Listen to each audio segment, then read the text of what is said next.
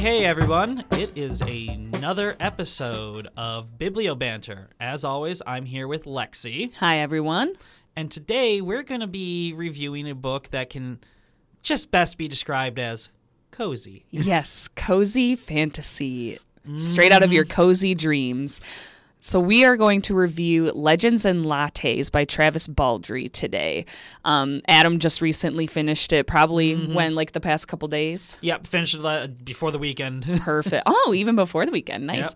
Yep. I read this maybe 2 months ago for a fall cozy read, but this is just like all year round. If you feel like you need a warm hug from a book, this is the book to read. I don't care if you don't normally read fantasy.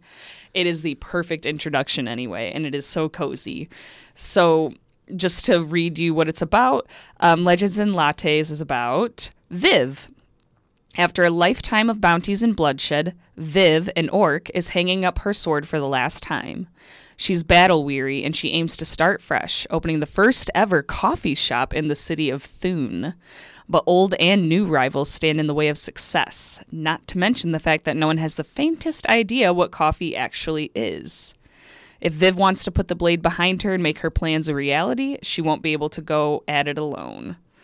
But the true rewards of the uncharted path are the travelers you meet along the way, and whether drawn together by ancient magic, flaky pastry, or a freshly brewed cup, they may become partners, family, and something deeper than she could ever have dreamed. What a beautiful description. And I love on the front of the book, it says it's a book of high fantasy and low stakes, which is a perfect way to describe it. Yes, very much so. It is very, so this would be a perfect read for people who love Dungeons and Dragons. And I know that Travis Baldree wrote this book during NaNoWriMo a couple years ago, actually. He just set out to meet a certain word count. He wrote it all within a month. Obviously, there's been multiple drafts since then. But he just had this idea of introducing coffee into a world that doesn't know coffee, and he used his inspiration from the world of Dungeons and Dragons and used creatures from there to kind of build his characters and build this world around it. And he just wanted it to be lighthearted and sweet, and it very much is so. Oh yeah, it's incredibly sweet. I've described some of the characters as simply being friend-shaped. They so are, too. I remember you sending me Teams messages. Thimble is friend-shaped. It's so true. Basically. What I love about this is it's so inclusive. You will find so many different creatures and, is that the right word? Different species. Yeah. Because, obviously, we have Viv. She's an orc. Viv is an orc. Also on the cover is one of the first people she really works with, Tandri, who is a succubus. Yes. And very different from what you would classically expect of a succubus. It's not that she's not pretty. The drawing is very pretty and everything, but she's very much a studied woman and everything. Yes. Doesn't really want to go about the classic image portrayal and everything. Which a lot of the characters in Legends and Lattes, you can tell, are judged based on their appearance, and they all reject these ideas of what they should be based on what they look like. That's another thing I love about the book, because there's also, we have an orc, Viv, we have the succubus, Tandri, we have Thimble, who is my favorite. Thimble is the best. He is a ratkin, and if you're confused as to what that would look like, just picture a life-size rat, pretty much. And I don't think he's on the cover. No, there's some fan art of him. If you search Legends and Lattes, you'll find. Actually, it's not fan art; it's official art. There's an image of him giving a cinnamon roll to Viv and Tandri. Yes, Thimble, and so Thimble is a baker in the book. I don't think that's really spoiling much, which is just so cute to picture. I just picture a bigger Remy from Ratatouille making pastries and just living their best life. Thimble is so sweet, and he doesn't really talk much. He's very shy, but it's just so cute to picture a ratkin in a kitchen just baking and having the best time. Oh yeah, it's wonderful. So cute. The descriptions of just the nature of the coffee shop and everything, of what it's like you can very much picture it as it's being built, as it's coming together, and then when it opens up the first couple days where there's nothing, like, you know, there's maybe a couple people, then they do the free samples and things like that. It's so good. It is. And it's kind of realistic in that way. Like, reading it, the descriptions of the coffee itself and the mechanisms that because, you know, this is a different world. This is Thune, where they have to use different kind of machines to make coffee, and this is a town that's never even heard of coffee, so how do you sell something that people haven't heard of? And there's like medieval mechanisms that they have to use because it's, you know, the fantasy world. But there's also, like, he introduces modern technology kind of in such a fun way. Like, there is a human in this story, believe it or not. I believe he's a human, Pendry, who's actually, I think there's two. I think there's also a wizard. Remember the wizard that comes in that likes the ley lines or whatever. Yeah. Yes. And he's your classic Starbucks student. Yes. Yeah, he likes to come in and study and only buy like 1 cup of coffee and then just sits for hours and hours taking up space.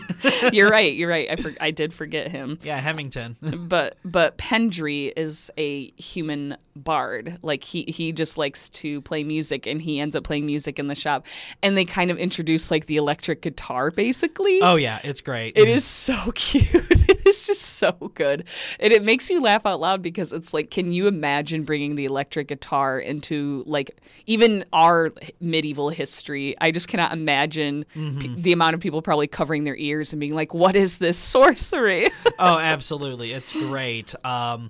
I also love, like, they play into the typical fantasy. Like, a lot of the things that Viv gets for the shop is gnomish in make, because in classic fantasy, gnomes are artificers and tinkerers. They're the ones that have like the advanced advanced technology. Though if you go to Dragonlance, you'll find that they're like, well, gnomes have technology, but they can't be that good. So it blows up 70% of the time.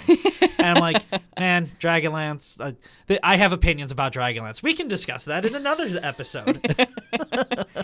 And to keep the diversity rolling, there's also a Hob character named Cal. He's a carpenter, and he helps Viv get her shop running. And what I love, because the story basically starts off with some action, because of course she was a part of a band of mercenaries. The rat, no, what is it called? Something's Ravens. Oh my gosh, Rackham's Ravens. Yep. Rackham's Ravens. That's what it is. Yeah. So I knew it was another R. Sorry that you guys had to listen to me mumble. So she was a part of Rackham's Ravens, band of mercenaries, and the opening of the book opens with her very last adventure that she has with them, and one last job. Yes, one last job before she hangs up her great sword, or is it an axe that she has? It's a sword. I knew it. Yeah, I knew it. So yes, orc swordswoman. Duh. And it's kind of like, well, I want to say gruesome. It's not, because you don't, even though the detail is great, it's not like you're reading a horror novel. You're not like absolutely disgusted by what you're reading in that first prologue during the last adventure, but there's still some action. I think a lot of people loved like Dungeons and Dragons based books because of all of the great action that's detailed in there. And I love that. Like, absolutely nothing wrong with that, but you're definitely going to get into this book and get more of the cozy community aspect. In many ways, it's kind of like a charming, just long telling of a slice of life epilogue. It is. To a campaign. Like, it's wonderful. I love it. It is like the end of a campaign, like the ending of a campaign you always wanted. Absolutely. Like, because, you know, we always know about the adventurers and things like that, but it's like we want to see, like, what are their goals, like, when they hang up the adventuring and things like that. Yeah. So, you know, it's kind of nice in that regard that we kind of get zoomed in on the often overlooked aspect of what would be a D&D campaign. Yeah, and especially for an orc, because I mean, not necessarily in D&D, but like in a lot of video games I've played, in a lot of fantasy, like role-playing games, orcs pretty much battle until they die, or like they're there to be strong and useful, and once they're not useful anymore, they want to die an honorable death. And that's, I mean, it's still kind of the case for Viv, but honorable means different things in this book, and I love that. She like has dreams that she for years has been thinking about and cultivated, and works towards these goals, and just settles down in a small town, and it's just so picturesque, and it's like a Hallmark fantasy. Oh, absolutely. So it's great. I absolutely adore it. Yeah, it'll just make you blush and smile and so happy. There's I don't want to spoil this, but there is a surprise romance. It's not like, this is not a romance book. It's not focused on that at all. But it will surprise you. Mm-hmm. It surprised me, and I was very excited. So if that interests anyone, it's not a romance book though. Don't think that that's like the primary thing. It's not. Mm-hmm. I think one of the things that I really love though is the way that it's constantly stated, like there are things that could happen that in the book, like obviously new business in town, like we say low stakes, like there's no dragons or anything like that you have to deal with or anything. It's the new business, you're in the town, you have to deal with, the criminal element, the local thugs. Yeah, the local thugs. And I really enjoy how this book goes about dealing with it, because Viv could just go ahead and be like, I'm a big orc, I can beat you up. Yeah, and I'm going to do what there's I want. 5 of you. It's still outnumbering. You're outnumbered in my favor, 5-1. Right, and she knows it too. Like when she builds her business from scratch, she literally rents a horse stable or purchases like an old horse stable. So it's smelly, it's gross, it's old, and then she starts building from there. And she has like a curmudgeon. Neighbor lady. Lainey, yes. I love Lainey. Who doesn't love the curmudgeon neighbor? And she just has this community that really comes together to help her build this business. Mm-hmm. There's a quote, and it's going to take me a second to find it. I had it pulled up, and then then you had to switch to something else. Well, then of course the app like reloaded. No. Yeah. So then, okay, here it is. So I'm not going to say where this quote is born from in the story, like how it comes about, but I do love this quote. What flames could not consume never shall be extinguished. Exactly, yeah. Oh, it's a good quote. It's so good. It really gets to the heart of the story, I think. I think it really represents a lot of what this whole book is about. But I was going to say earlier, too, when you were talking about, you're starting a new business, I also think Travis Baldree does a really good job of addressing those new business fears. Yeah, it's a crazy thing that in a lot of stories, like, they'll go to the thing where it's like, I plan on opening up a bar of my own. And then they got the bar. It's like, you never see anything about that or anything like that. It's like, I sometimes I want to know, like, oh, interesting, they got the bar, and they're already got their patronage, things like that. It's already established. How does the establishing happen? Like in some cases, yes, there are things where a lot can be said about, we don't need this portion of the story. Like, I've softened my stance on the Star Wars prequels, for instance. I significantly softened them. I also think they were wholly unnecessary, because in all honesty, the mystery was kind of more interesting than anything we could have gotten. Sorry, George Lucas, I love you, but it's just kind of how literature works. Sorry, not sorry. No, that's fair. I really enjoyed the business building of and honestly, like, I love fantasy, period. So I knew I was going to read this book, but I ended up purchasing it because I was like, I've never really seen.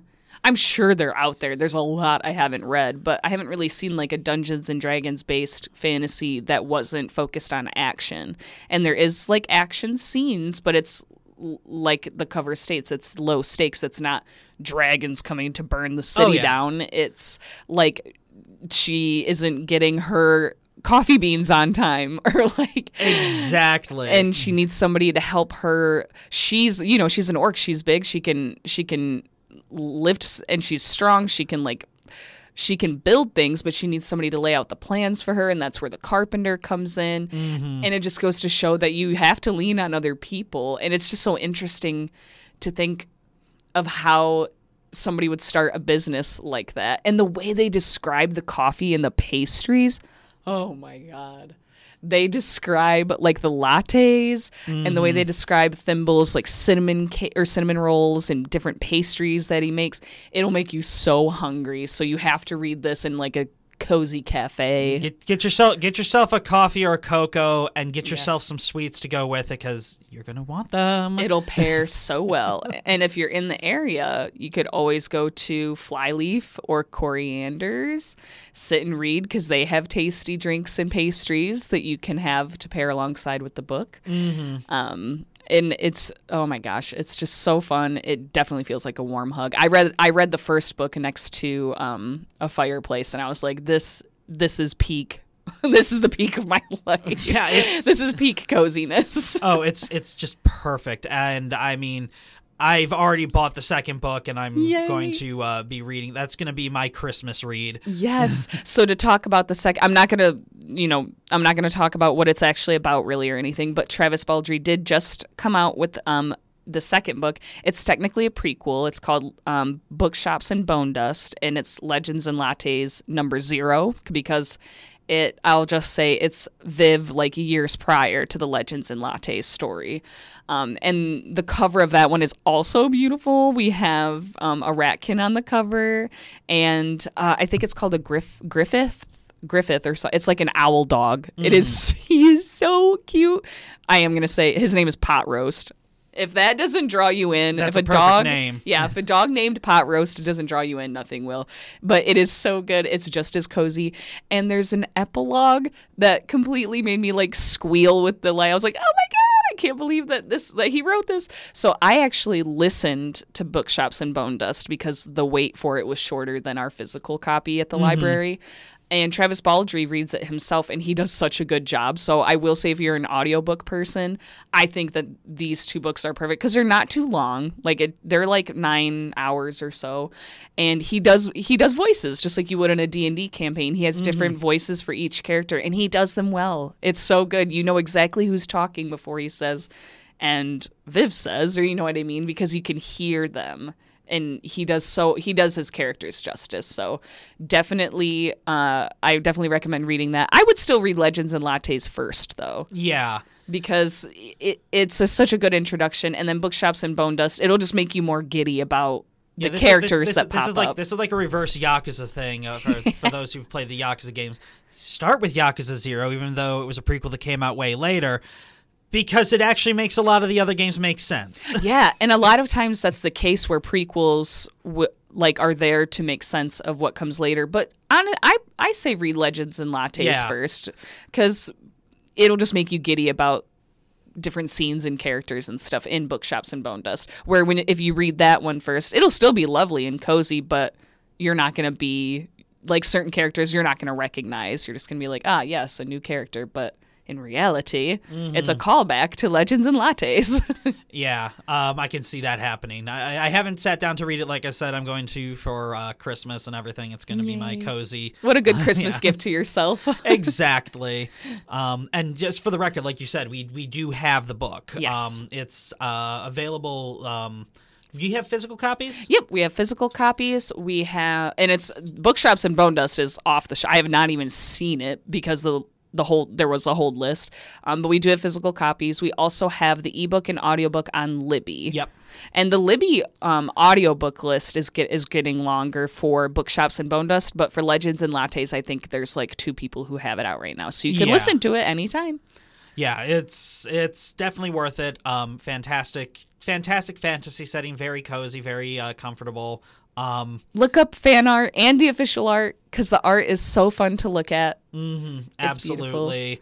That's age recommendation for it? Oh, I'd say honestly preteen up. Yeah. It's not like too gruesome. It's not like the There romance is very Parents, light. There is one single F word in it, and it's one sentence that happens. Oh, I'm glad you pointed that out. But it's what I call the tactical F word, whereas yes, it's placed well. you place it well rather than just peppering the dialogue with it. It's a single one. It comes in and it's at a very, very okay. Yeah. It makes sense. I'm so glad you said that. In bookshops and Bone Dust, the F word is absolutely littered throughout because it's a part of this character, like one of the characters' personality, where like she seems very cozy and sweet, but she's just constantly cussing up a storm. So, and it's not like she's saying the F word, but it's not like there's not sexual references, anything like that. It's just like she's this cute character that you expect nothing but sweet words to come out, and she's just constantly saying the F word. So I guess take that for what you will. But Legends and Lattes, I really do think is fine for for young teens and up. Yeah. Teens and young adults, yeah, definitely. They're hearing it. They're hearing it. They're seeing it in their video games. Like it's. Honestly, it's way cozier than a lot of the video games. 100%. It's way more cozy than Call of Duty or anything else that the kids are playing nowadays. So I think it's just fine. And it's a great Christmas read. I picked it up for a fall read. I mean, and it's good, like I said, all year round. It's like it goes through different seasons, I believe. So it doesn't really matter what season you pick it up in, but it really makes me feel happy for to have a home and to have the community I do, which I think is what Christmas and the holidays themselves are all about. So I think it's a perfect winter read. Yeah, absolutely. So that's, unless you have anything else, that's our review. No, that is the review. I definitely say pick it up. It's great. And pretty quick read. Yeah, quick read. Very quick read. I mean, I like you said, I was sending you Teams messages about it through, because I'm literally sitting on desk and I'm like, just like, yeah, I'm reading this and everything, and Thimble is friend-shaped. Yeah, Thimble is friend-shaped, and I'm just Fennis is not. No. Who you'll know once you read the book. Yep. So that's all for today. Let us know what you guys are reading and what you consider cozy reads and what you recommend. And let us know if you read Legends and Lattes. Oh, yeah. Come on in. Talk our ear off about it. It'll be great. Yes. We're always here for book reviews. All right. Well, thanks again. Yep. See you, everyone, and have happy holidays. And we'll see you again in the new year. Yeah. See you next year. Bye. Bye.